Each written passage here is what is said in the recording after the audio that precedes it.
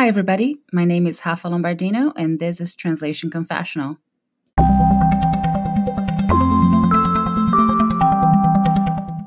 Another day is here, and you're ready for it. What to wear? Check. Breakfast, lunch, and dinner? Check. Planning for what's next and how to save for it? That's where Bank of America can help. For your financial to-dos, Bank of America has experts ready to help get you closer to your goals. Get started at one of our local financial centers or 24/7 in our mobile banking app. Find a location near you at bankofamerica.com/talktous. What would you like the power to do? Mobile banking requires downloading the app and is only available for select devices. Message and data rates may apply. Bank of America N.A., member FDIC. How I learned Italian. In episodes 6 and 23, I talked about how I learned English and Spanish, respectively my second and third languages. Today, I'll wrap up this How I Learned series with Italian, my fourth language.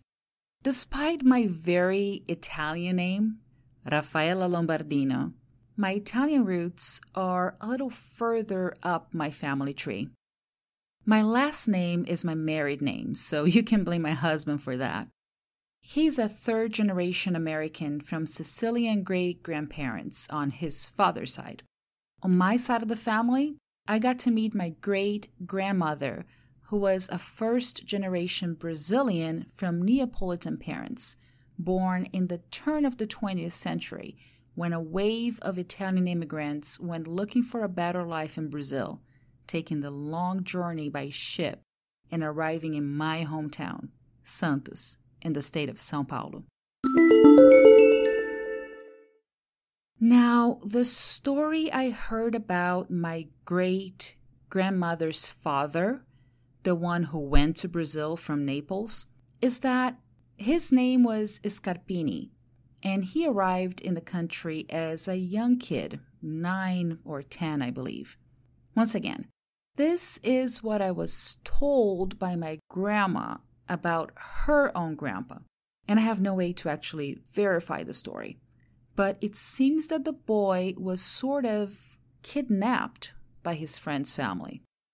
The Scarpini boy came from a poor Neapolitan family, and his friend came from a better-off family that was planning to move to Brazil and open a business there. Because the boys were very close, they took my great-great-grandfather with them on that long journey. As a grown man, Grandpa Scarpini got very ill and said he had to return back home and see his mother one last time. He managed to travel to Naples and reunite with his elderly mother, being cured miraculously of what could have been a serious case of a broken heart. So, Italian was always very present in my life, but I never got to formally study it at a language school. Unlike what happened with Spanish, which was driven by the Mercosur trade bloc and motivated teenage students like me to learn the language in the 1990s, Italian has always been the one language many Brazilians, especially in the southern part of the country, feel very connected to because of our history. However, it isn't a language you can have easy access to within the school system, and few language schools offered Italian classes, at least back in my day. Growing up, there always seemed to be Italian-adjacent characters in the soap operas I watched as a kid. They mixed some Italian words with an accent that I can only imagine would be considered a little offensive by actual people from Italy, but it was all well-intentioned. These characters were always the life of the party, extroverts who owned an Italian restaurant that served as a backdrop for a subplot. That somewhat changed in 1999 when there was an entire soap opera dedicated to the Italian immigration wave that had taken place 1 century earlier. In Terra Nostra, Brazilian actors didn't speak entire dialogues in Italian, but there was a more serious tone to the historical plot. About a decade later, in 2010, Passione showed Italian immigrants in Brazil in modern times. And it seems that some of the Brazilian actors were praised by Italians for their pronunciation, which resulted in some Italian expressions being made more mainstream in Brazilian vocabulary. I also grew up with traditional Italian music being played in the background. Yes, Funicoli, Funicola, and Volare were part of the best hits my dad brought home on those music CD collections that came with a Sunday newspaper sometimes. But it was only in 1993 that a song in Italian really piqued my curiosity. It was Cose della Vita by Eros Ramazzotti. I was able to listen to that song time and time again because it was one of the themes to a Brazilian soap opera. Surprise, surprise. And I had a vinyl for the international soundtrack. However, you won't believe how hard it was for me to actually find a copy of Eros' CD. You see, whenever Italian singers crossed the Atlantic, their music would be actually marketed in Spanish. I mean, Brazil is the only country in Latin America that speaks Portuguese, so all we had was Spanish versions of Italian pop music in the 90s. That's when Eros Ramazzotti, Laura Pausini, and Gianluca Grignani became famous in Latin America. Actually, kudos to Laura Pausini, because she doesn't sing in Spanish phonetically like many of her peers. She is completely fluent in English, Spanish, and Portuguese too. Still, I wanted to listen to more pop music in Italian, but was only able to find that Eros CD about 2 years later, and it had a hefty price tag since it was imported straight from Italy. When I moved to the United States, I was able to diversify my musical taste and got to listen to Lorenzo Giovanotti, Carmen Consoli, Giusy Ferreri, Noemi, and my favorites, Tiziano Ferro and Negramaro. Actually, Negramaro was my personal soundtrack to our month-long backpacking adventure through Italy in 2007. I'll tell you more about that experience and how we found family in Sicily right after this.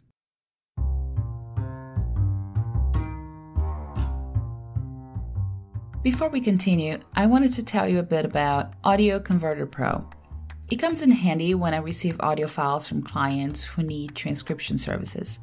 Sometimes they may send me an audio in an odd format, so I can convert it to MP3 and load it to my transcription software to get things going.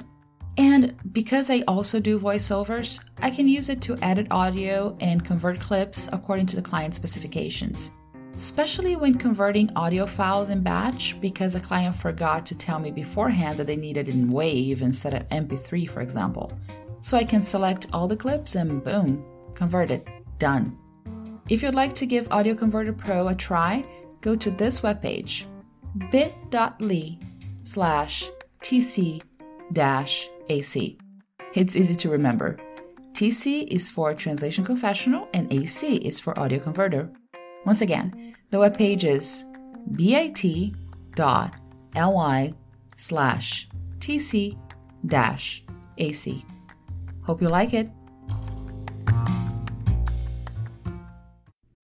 When you need mealtime inspiration, it's worth shopping Kroger, where you'll find over 30,000 mouth-watering choices that excite your inner foodie. And no matter what tasty choice you make, you'll enjoy our everyday low prices, plus extra ways to save, like digital coupons worth over $600 each week. You can also save up to $1 off per gallon at the pump with fuel points. More savings and more inspiring flavors make shopping Kroger worth it every time. Kroger, fresh for everyone. Fuel restrictions apply. So, in 2007, my husband and I had saved enough money to fulfill a lifelong dream: visit Italy.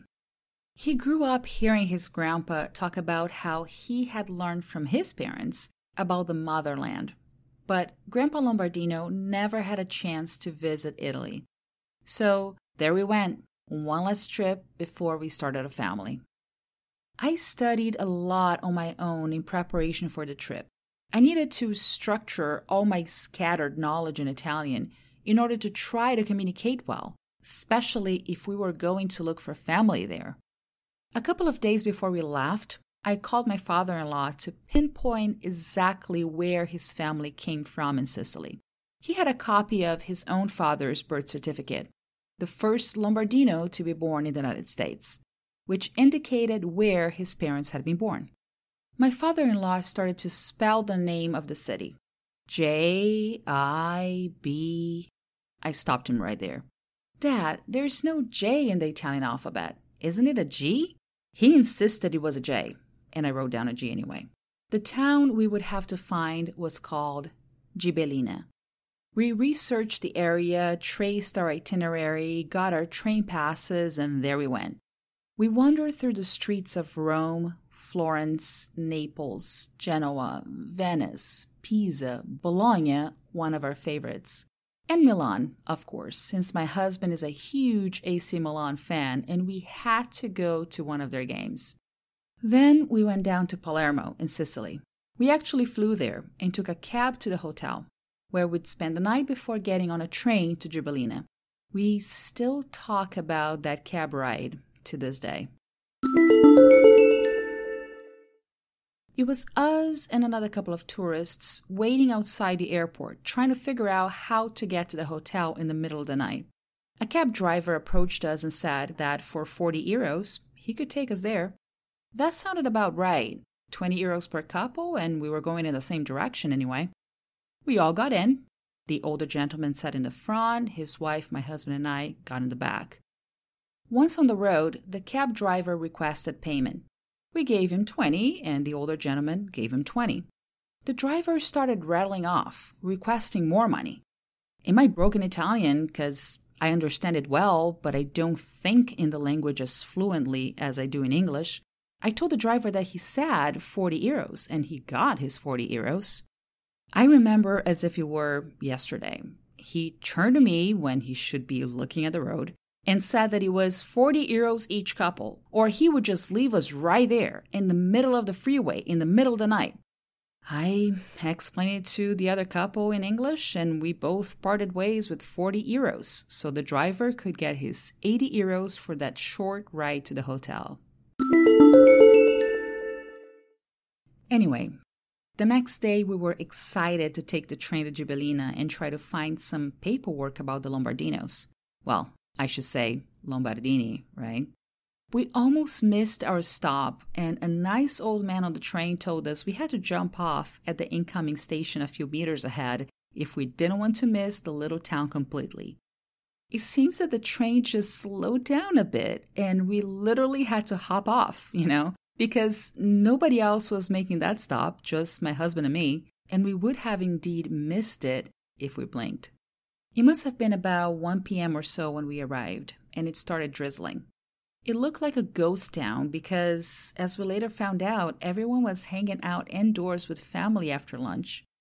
My husband and I wandered around the streets, trying to find the one bed and breakfast we had researched. Keep in mind, smartphones and mobile GPS apps were in their infancy back in 2007. In the distance, we finally saw someone else on the street. My husband and I got goosebumps right away because that man looked exactly like his father. Well, at least it looked like we were in the right place after all. We found one convenience store that was open, and I decided to try our luck. I asked the shopkeeper if she knew where the bed and breakfast was, and she said the owner was her friend, so she could give her a call. Soon, an older lady showed up and drove us to her B&B. It was just a couple of minutes away because the city is indeed small. On our brief car ride, I asked her if she knew where we could find city records. I explained we came from the United States and were looking for documentation on the Lombardino family.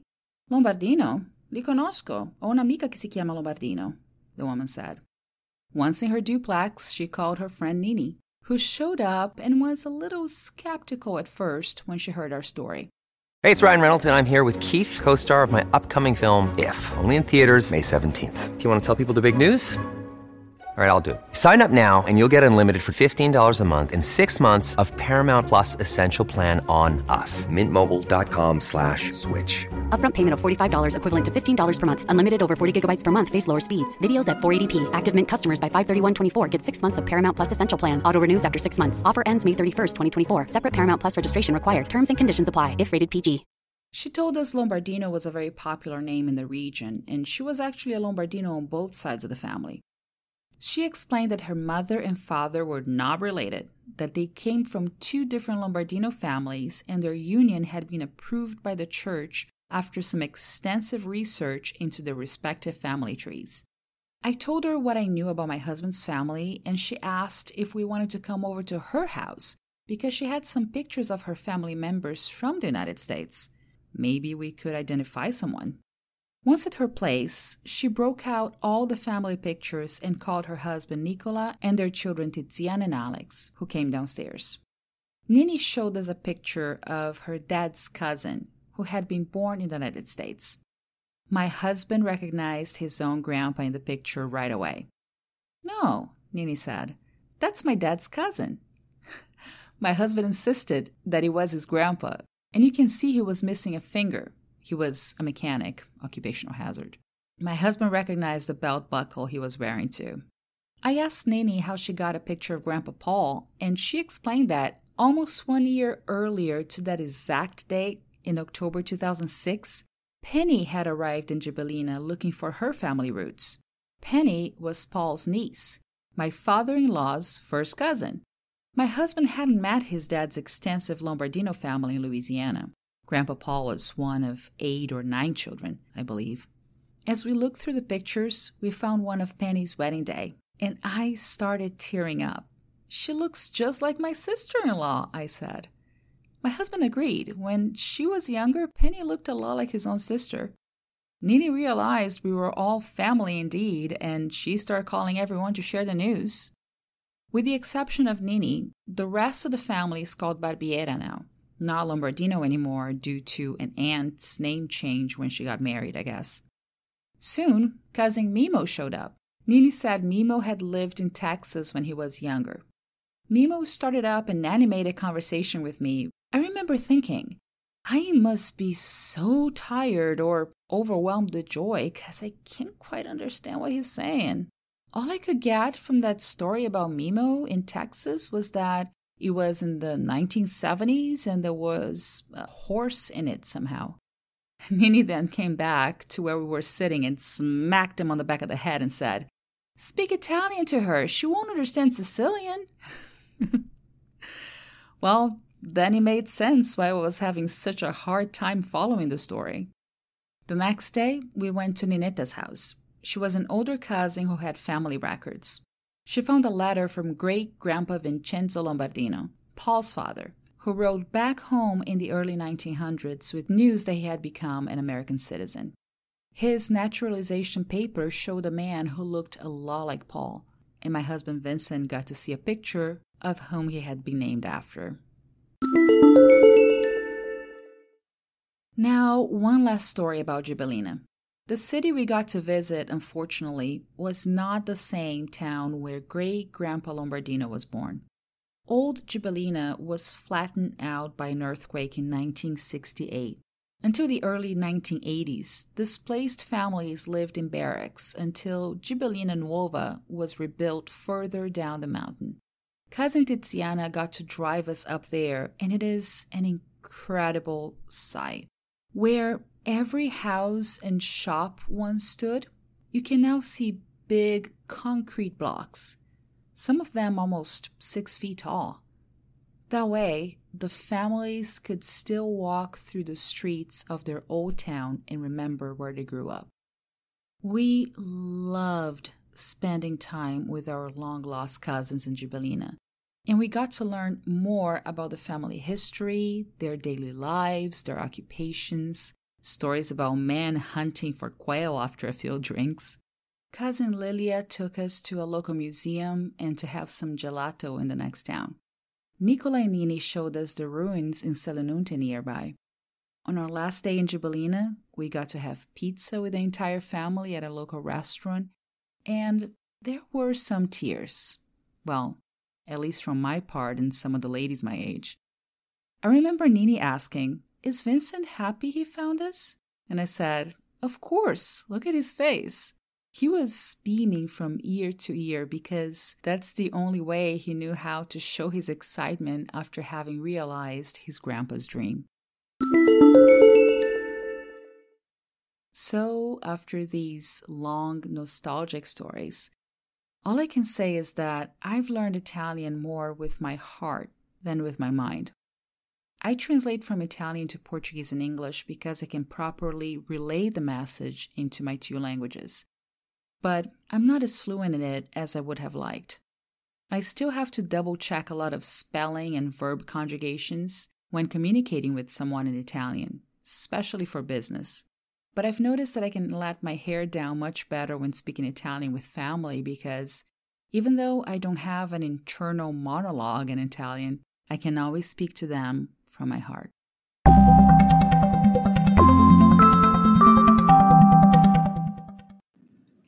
Send me an email at rlombardino@wordawareness.com or leave a voice message on my Anchor page. If I get enough feedback and voice messages, I can go back to the subject and post a special podcast episode with everyone's opinion on this very same theme. By the way, my Anchor page is anchor.fm/translation-confessional. I look forward to hearing from you. Stay tuned for weekly episodes and subscribe to Translation Confessional through your favorite podcast app.